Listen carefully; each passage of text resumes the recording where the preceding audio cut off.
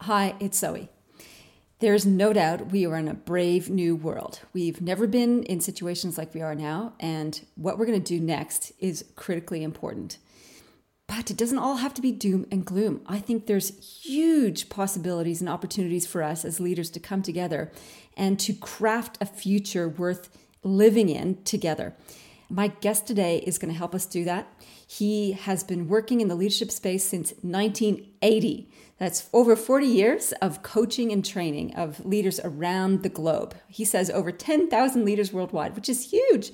So he has a unique opportunity and understanding of what makes people tick and how leadership works on a large platform in a global context. He is an expert in transformation, and today we talk explicitly about how to lead through these uncertain times of the coronavirus.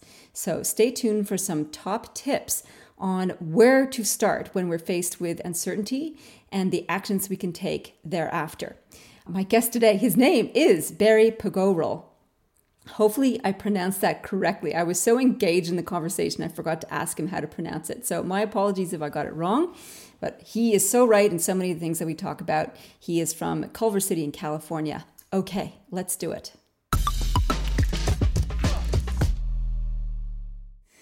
Barry, oh my goodness, you are in California, I take it.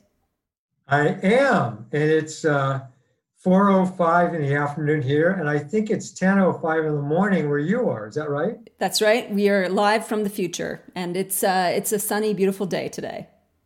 That's great. Well, it's sunny and beautiful now. It's been cloudy and rainy, but it's gorgeous now in Los Angeles. Yeah, well, I think that's a good way to think about the day because we need some positivity right now. As just before we click record, you were telling me that LA is in total lockdown, and when we're recording this, which is March 18th, Australia is not yet in total lockdown. So we know it's coming. We're probably maybe a week away from that, if not sooner. So what is total lockdown like at this stage? Well, I would say, first of all, I interact with a lot of people, mainly by video conference, but I would say in Los Angeles, it's really everywhere because I was on the phone to a leader in Ghana this morning where I'm going to be doing some work. And I would say the mood is uncertainty and fear. I think that's really what's there. And I was telling you before we started, we were going back and forth. You see a lot of humanity being displayed here, both people, fighting over toilet paper, but also tremendous generosity and kindness with people in very difficult situations here as this was mounting. I was actually very inspired and touched by people. But LA's shut down. The studios are all closed. I have a lot of clients, writers, directors, producers in Hollywood. It's all shut down. The studios are shut down. The big technology companies like Broadcom, which is also one of my clients, is all working remotely, and people are adapting. I think for those bigger companies, it's a little bit easier because they have the technology, they've got the resources, they've got organizational systems that are more resilient than some other businesses. Like we were talking about this yesterday in a leadership group that I run, and it's a lot of the frontline services that are going to be hit hard because their cash flow will dry up. Yes. What have you been noticing around those those people who are on the front lines? Well, I just talked to an interesting CEO who also happens to be an MD, and he's a serial entrepreneur. And, he's just being as creative as he can be. He's drawing on all the creativity of people around him. He's looking at alternatives for what he has to do. He's obviously got cash considerations, and, every resource he can draw on, he's drawing on. He's not trying to do it by himself. And in the United States, there may be a bit of a government bailout for small businesses, which is about 50% of the commerce in the United States is smaller business. So that's all in the mix as well. Yeah, we're looking at that as well. So the government here has flagged that there will be some concessions and support for small business. I guess the question is like, how long until things get back to normal? And nobody knows really. Yes. How long have you guys been in lockdown? Is it a couple days or is it longer? The mayor declared Los Angeles in a state of emergency 2 days ago. The governor declared it, I believe, 3 days ago. All restaurants, bars, gyms, public pools have been shut down.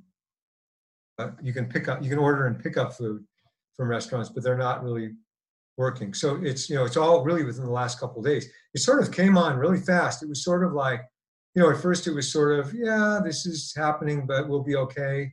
Then it was like, oh my goodness, this is getting real. And then with the declarations of emergency, it got very real. Yeah. So really 2 days into it, and people are kind of like, what does the new normal look like at the time being? So you work a lot with leaders. And what are your conversations with them looking like right now? Well, you just touched on something, what you said a moment ago, which is, I noticed people were in a mode of waiting for it to go back to normal. And my sense is that it's not going to ever go back to anything. I think we're going to come out of this in a new world. And in some ways, maybe really beneficial. For example, I know one organization I work with who's kind of been hesitating getting into the world of technology fully. And now they have to. And they're finding ways of how to use technology to do business completely because they don't have any other access. So I think a new world of business is going to arise. And those who really adapt to that and don't try to hang on to the past or go back to the past will do okay. I think that's the kind of leadership that's needed now. Yeah, create a new normal and get to... Yeah. I've been thinking about this also. I went for a run this morning because I can still run at this stage. Yes. And I was thinking, yeah, this is a huge opportunity for leaders and their teams to create a new future for themselves. We don't have to fall back into old systems. We can actually generate and create new systems. So if we're going to do that, Yes. if we're going to create a new normal and create new systems of business, of interaction, of community, how do you suggest leaders start with that? Like, where is the starting point for designing something like that? That's great. I think, my discipline is the discipline of transformation. And I know a lot of people use that word and they mean kind of a big change. But I don't mean it as a big change. I really mean a reinvention of something. And you just said something I think very important about the future. It's one thing to be sort of optimistic and positive now and all that, but that's kind of Pollyanna. I think it has to begin by really acknowledging what's there. Transformation always begins with an acknowledgement of what is so now. And what is so now is, I think, hoping that things will go back to the way they were. Certainly, as I said a moment ago, fear and uncertainty. And, that's kind of what's there. You have to get that and kind of put that aside to start to create new possibilities. So I think you have to first acknowledge sort of what's already there for you. And even the fact that the predictable future that you had 5 days ago is gone. And any attachment you have to the predictable future, in the movie, what was the movie with Cher and Nicolas Cage, where he has one arm and, he falls in love with her. And at one point she slaps him and says, "Get over it." Because I think she's marrying his brother. I think it's like the predictable future, get over it, slap. You really need to you need to acknowledge that you have that and then get over it so you can start creating something new. And if you don't have the skills for that, because you've always had some sort of sense of predictability about the future, because we had a future based on a number of different assumptions, which did not include a massive pandemic that was going to shut down the world. So we don't have a predictable future. We're creating a new one. We've got acknowledge what is there already, which is, okay, this is the situation. These are the knowns. There's very few of them. And these are the unknowns. How then do we then choose or create a new direction? No, that's wonderful what you're saying. Let's see. To use the language of the kind of consulting I do, it really begins by taking a stand. And what does that mean? What the heck does taking a stand mean? Well, it's a declaration. One of the great influences on me has been linguistics. And there are certain... I love linguistics. That's That's so Oh, do cool. you? Yeah, I studied it in Oh, really? university. I just did one unit and I just thought it was fascinating and I loved it. So that's Yeah. cool. Oh, that's great. Well, that's wonderful. Well, linguistics has a lot to do with ontology, which is my discipline. An ontology is the discipline of being. The great ontological philosopher Heidegger said, language is the house of being. And if you think about that, it's a profound statement. How we speak and how we hear, what we listen to, really affects who we are, and maybe even is who we are. So if you're going to take a stand, in linguistics, a stand is a declaration. So, the prime example here in the United States would be the Declaration of Independence. These people got together and they said, we're going to create something that's never been created before in the history of the world. There's no template for it. There's nothing predictable about it. In fact, we have a king who would say otherwise, right? And they declared themselves to be a free sovereign nation based in, that all people had a voice. And so that was a declaration.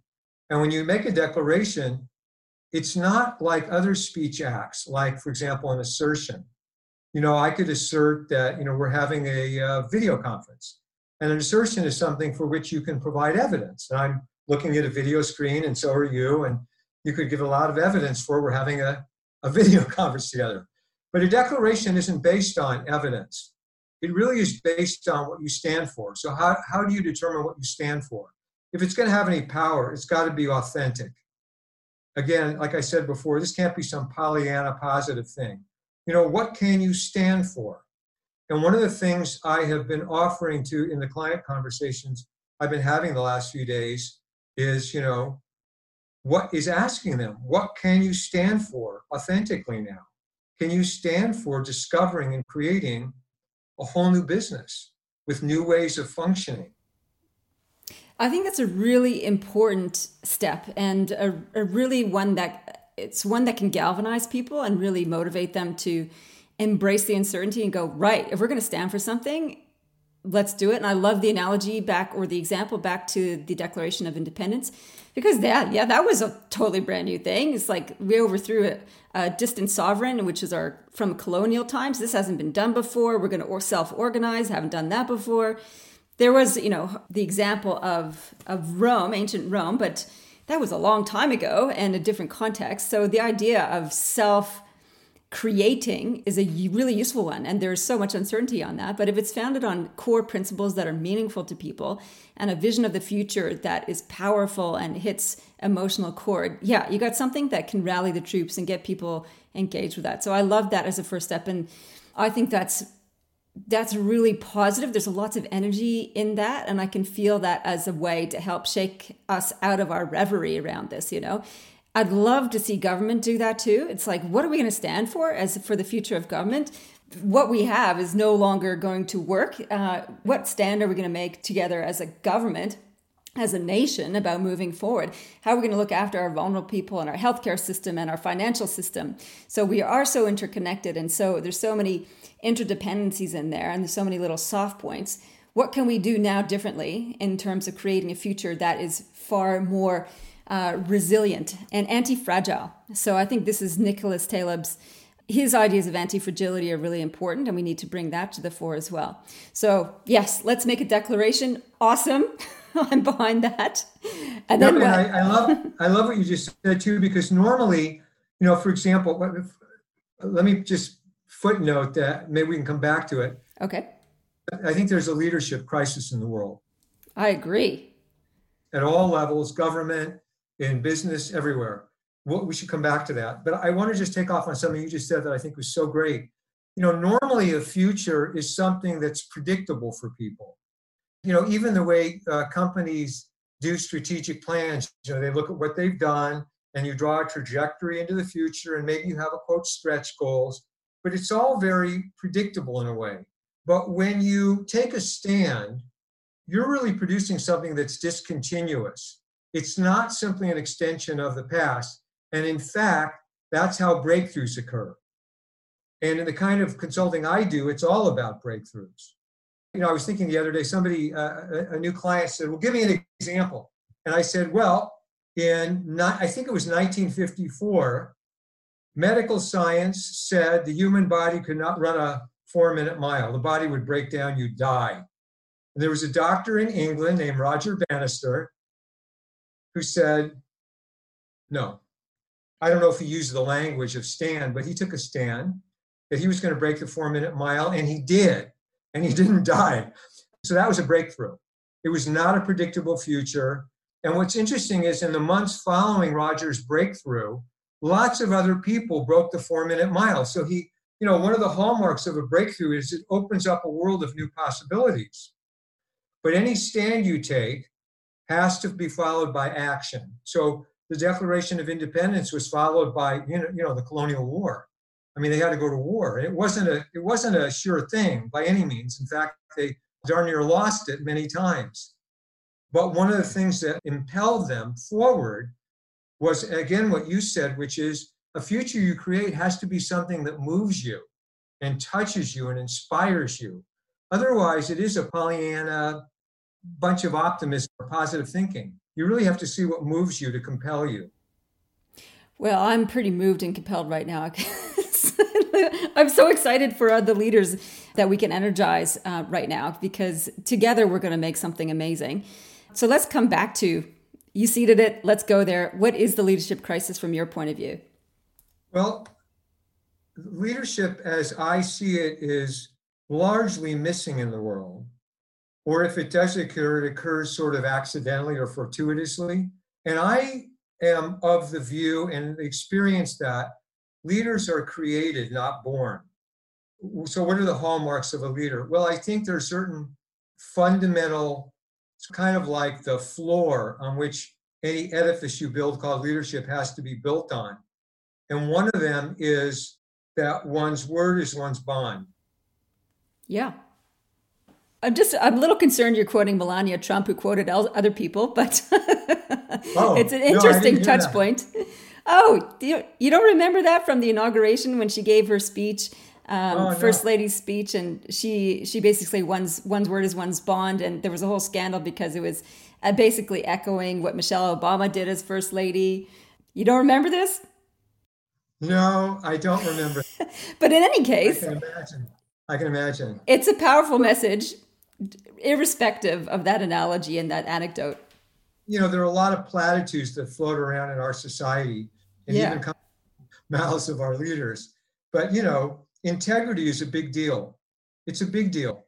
And when, and I've seen it because I always make sure that gets installed in any organization, whether it's a small company or it's a large company, that really gets installed as a practice in the company, that people honor their word and that leaders hold people to account for what they say, right? And that they are held to account for what they say, right?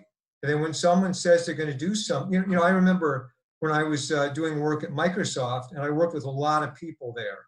One of the things that caused a big shift in the culture was when people said they were going to be at a certain time, rather than showing up late, which was sort of an acceptable practice. Suddenly they started showing up on time. And when a meeting was going to end by a certain time, it ended by a certain time. And if they were working on a piece of software and they had to hand it off to a next team, that they would hand it off on time. And that if they promised to the marketplace they were going to deliver a new product by a certain date, they delivered it by a certain date. And the result of all that was Windows 7, which was a big step forward from what had come before, which was Vista. So integrity is a fundamental, very important thing. I think another very important thing in leadership as the kind of the floor is a kind of authenticity or honesty. What more can I say about that?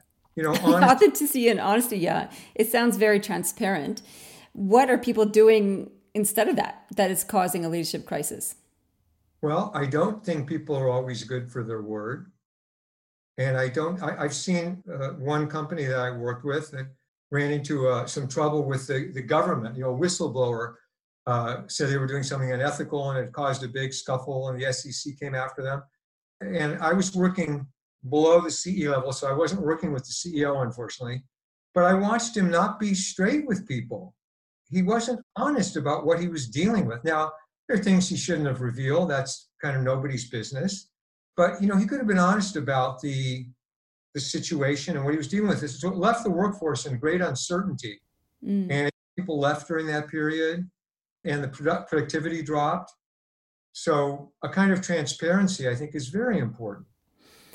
Yeah, that's an interesting one. Like whistleblowers, there's always a fine line with whistleblowers. Are they speaking the truth, or are they serving a vendetta? And I think it's always one of the things that comes out when you think about a whistleblower that is unfortunate, because it takes a lot of courage to be a whistleblower, especially if you're calling out the truth and you're not doing it vendetta-wise. To call out the truth is, whistleblowers get hauled over the coals for it. So how leaders respond, I think, is telling, as you say. So there's a lot of leaders who are very self-interested who would then try and cover it up, mask it, vilify, etc. And I think that is, as you say, symptomatic of a leadership crisis, is that we have a lot of visible leaders who are doing these things, deflecting, lying, playing down, vilifying others who would speak the truth. And we're hard pressed to find leaders who can take a criticism and own it.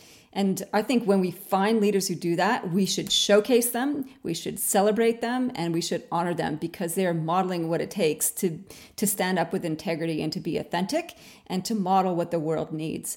So have you got examples of leaders who can do that we can share and showcase? Absolutely. May I say one last comment on what you just said before I do that? Yeah. I really like something you just said, which is, I think, another foundational aspect of powerful leadership is listening. Really listen, and for people, the people who are being led, to be heard, really be heard. And listening, and really listening to someone and really hearing them fully doesn't necessarily mean you agree with them. On the contrary, you don't need to agree, but you can sure as heck really get what they have to say fully and take it in and let them know you got it. And, as a leader, not only does it empower the people you're leading, but it also gives you data. It lets you know, and it gives you and expands your own view. You may see things that you hadn't considered in what's being communicated. So really, complete listening, deep listening is a crucial aspect. You might enjoy my colleague's work. It's actually called Deep Listening. It's a wonderful little book with a set of cards by my friend Oscar Cimboli. And he takes a deep dive into deep listening. And it's he That's peels great. back the different layers of listening that you can do, from the content to the context and all the layers in between. Very good. Very good. So I think it's lovely that you raise that. And I think you're right. So we've got to be quiet enough in ourselves as leaders, humble enough to be able to listen and to really hear, and curious enough to ask the right questions. That's very good. And, and quiet, I like what you said, quiet enough, because, there's a lot of noise, especially right now with virus. When there's a crisis, there's a lot of noise going on over here. People are quick to react and quick to interpret and quick to judge. And you really have to recognize that and put it aside if you're going to really hear another person. It's just very nurturing to be heard also. So it affects the well-being and the productivity of a workforce to be heard. I agree. And how can you do that at scale and remotely? So I think you can do it well and easily when you're face-to-face, belly-to-belly with someone. How can you do that with a larger team and through the interwebs, through video? What are some suggestions around that? Well, I think it's good to know when you're speaking to a group, I think it's good to know what you're speaking into, if you will. What do I mean by that? All day today, in all the meetings I've had with various people by video conference, I talked to someone in Tokyo, I talked to someone in Ghana, as I mentioned. I started off all the conversations by asking, how are you doing with this crisis? And I listened and I wanted to know. And they had a lot to say. Sometimes one of the people I spoke to said, I'm fine. And I said, really? That's all you have to say? And then he had a lot to say, right?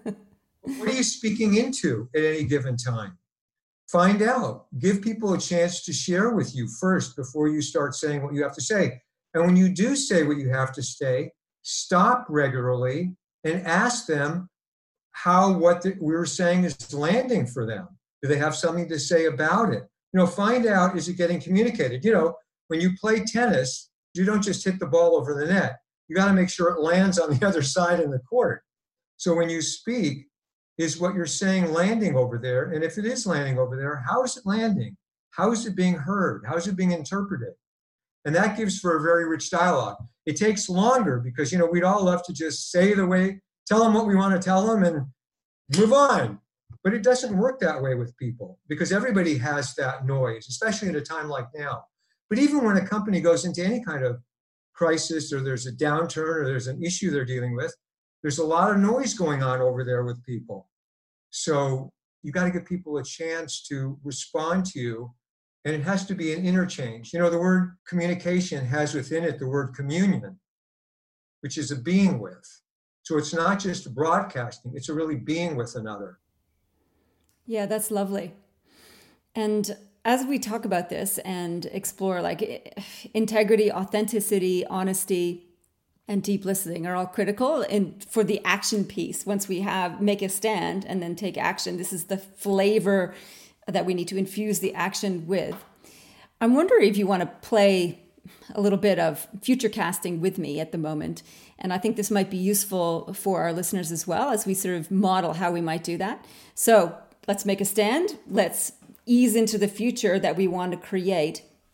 What have you been thinking about when it comes to the new future that we can create, the wonderful opportunities there in terms of how businesses might operate, how communities might operate, and how governments might operate?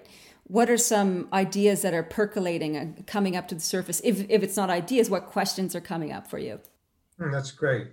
Well, I think one of them we've been talking about, which is, there really is nothing to go back to. And that it really is when you can get past the sort of emergency crisis reaction, and you can start to see that this is a new world. This really is a new world. We don't know, for example, with this coronavirus thing, we don't know how long it's going to go on for. The predictions, it looks like it's going to be a while. The first vaccine, they say, won't really be available for a year. And maybe this thing will peak in the next few months and then it'll go down, but it's not going to be gone, right? So that's long enough for us to have to adapt to a permanent alteration in things. So, I like the word possibility a lot. And possibility is like a space. So rather than approaching this new future with a longing for the past and a hoping that we'll go back to something, what's possible now? I think that's a very powerful question to ask. One of the things that came up for me that was possible, for example, for my own businesses, I'm already doing quite a bit of work since I work with people all over the world using video conferences. But right now, even all the clients I have in LA, I can't meet with. So I'm doing conferences with them and I'm meeting with groups of people. We were planning on having me conduct a course I do called Being a Leader in the Effective Exercise of Leadership. Very powerful leadership course about being a leader in Africa. Well, now we're looking at doing that by video conference with hundreds of people. So it's got me more like living in questions than having answers at the moment.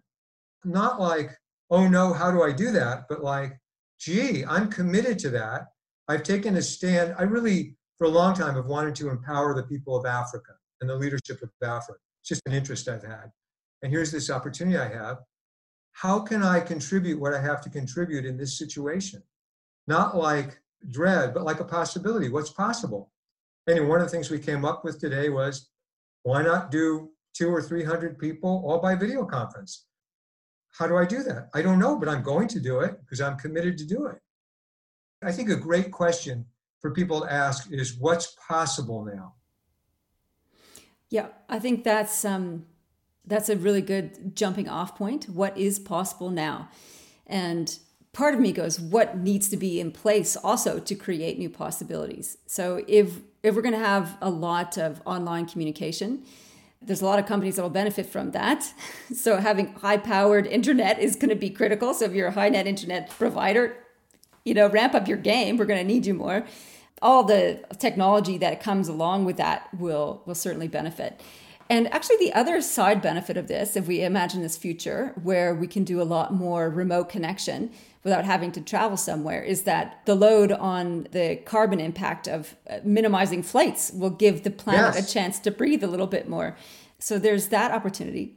So I think imagining the possibilities, we need to be mindful of the losses as well. And one of the things that I'm concerned about actually is the loss of, is the ramping up of touch taboo. So always in the courses that I run around leadership, when we bring people together live, there's always been an important part about ice breaking where you have some sort of touch activity, whether you're problem solving something or passing a ball or there's some sort of connection so you can get the oxytocin moving between people and build the trust within them. And through this chaos, we're going to have much more heightened touch taboo, meaning it's going to be difficult to feel comfortable around other people because of that ingrained fear of, will I catch something or communicate something?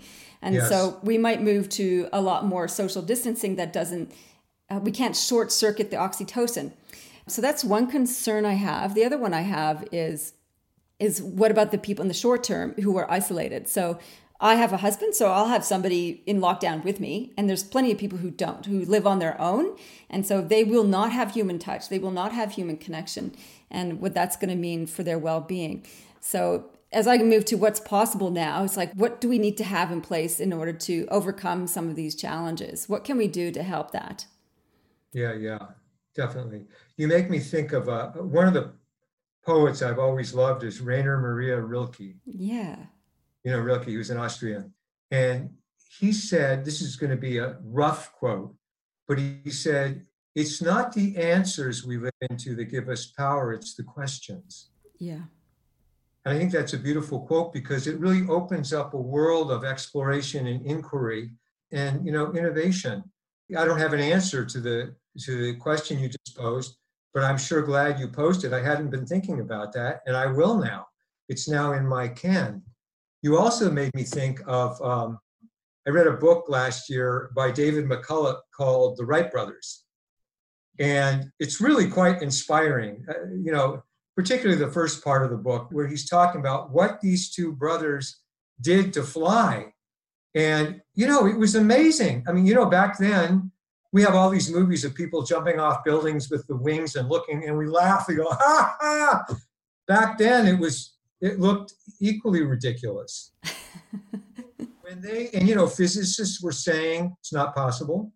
So heavier than air flight is not possible. And there were even imposters who claimed they flew and didn't fly. And these two bicycle makers went about studying birds and other things to determine how to fly. And what they went through to do it, they had to find a place where they could fly. They found Kitty Hawk on the east coast of the United States where there were sand dunes. The problem, one of the things they encountered was in the seasons when they needed to fly, there were hordes of mosquitoes and there wasn't any mosquito spray back then. So they had to sleep under wool blankets in the middle of very hot summer to keep the mosquitoes off. And at one point they did a flight, I don't remember which brother, it crashed and he permanently injured his leg, could never walk normally after that. Nothing stopped them. They kept living into the question, how can humanity fly? And when you live into a powerful question, it gives you an array of answers. It's not a guarantee you'll succeed. There's no guarantees when you're trying to create something new. But it certainly gives you much more power and many more possibilities when you've taken a stand and you live into a question. That's fantastic. What a wonderful way to end the conversation with questions. I think that's fantastic. Yeah, right. Yeah. And I think what would be awesome is actually if people started posing questions and gave the gift of the question to other people, as we've shared a couple here. And people can do that on the podcast Facebook page. The link will be in the show notes, along with some of the book references and the quotes that you've mentioned. I'll make sure I get all those posted up for folks as well. Barry, thank you so much. This was fantastic. I look forward to staying in touch and sharing our leadership insights for us and for the people that we serve as well. Oh, thank you. So wonderful to speak with you, Zoe. I really appreciated the dialogue we had. Thank you so much. You're welcome. I love talking with Barry. I got so energized in that conversation. I think the positivity and the opportunity that's ahead of us as leaders is huge. And my key takeaways from our conversation, one is to acknowledge what's there already. I think that was really important. It's like, okay, let's just deal with what we've got and not trying to brush it under the carpet. The second piece was to take a stand, a declaration. That was so motivating for me. I hope you feel energized by it too. And the third one is to start deep listening and to ask questions. And I think with those things combined, together we can start to create the edge of possibility. I'm so grateful for Barry joining us on the show today. I hope you got lots out of it. I'd love for you to share your questions on the Facebook page. The link is in the show notes. Together, we're going to pose some amazing questions to open up ideas and how we can get through all of this together. Thanks so much. In the meantime, live well, lead well.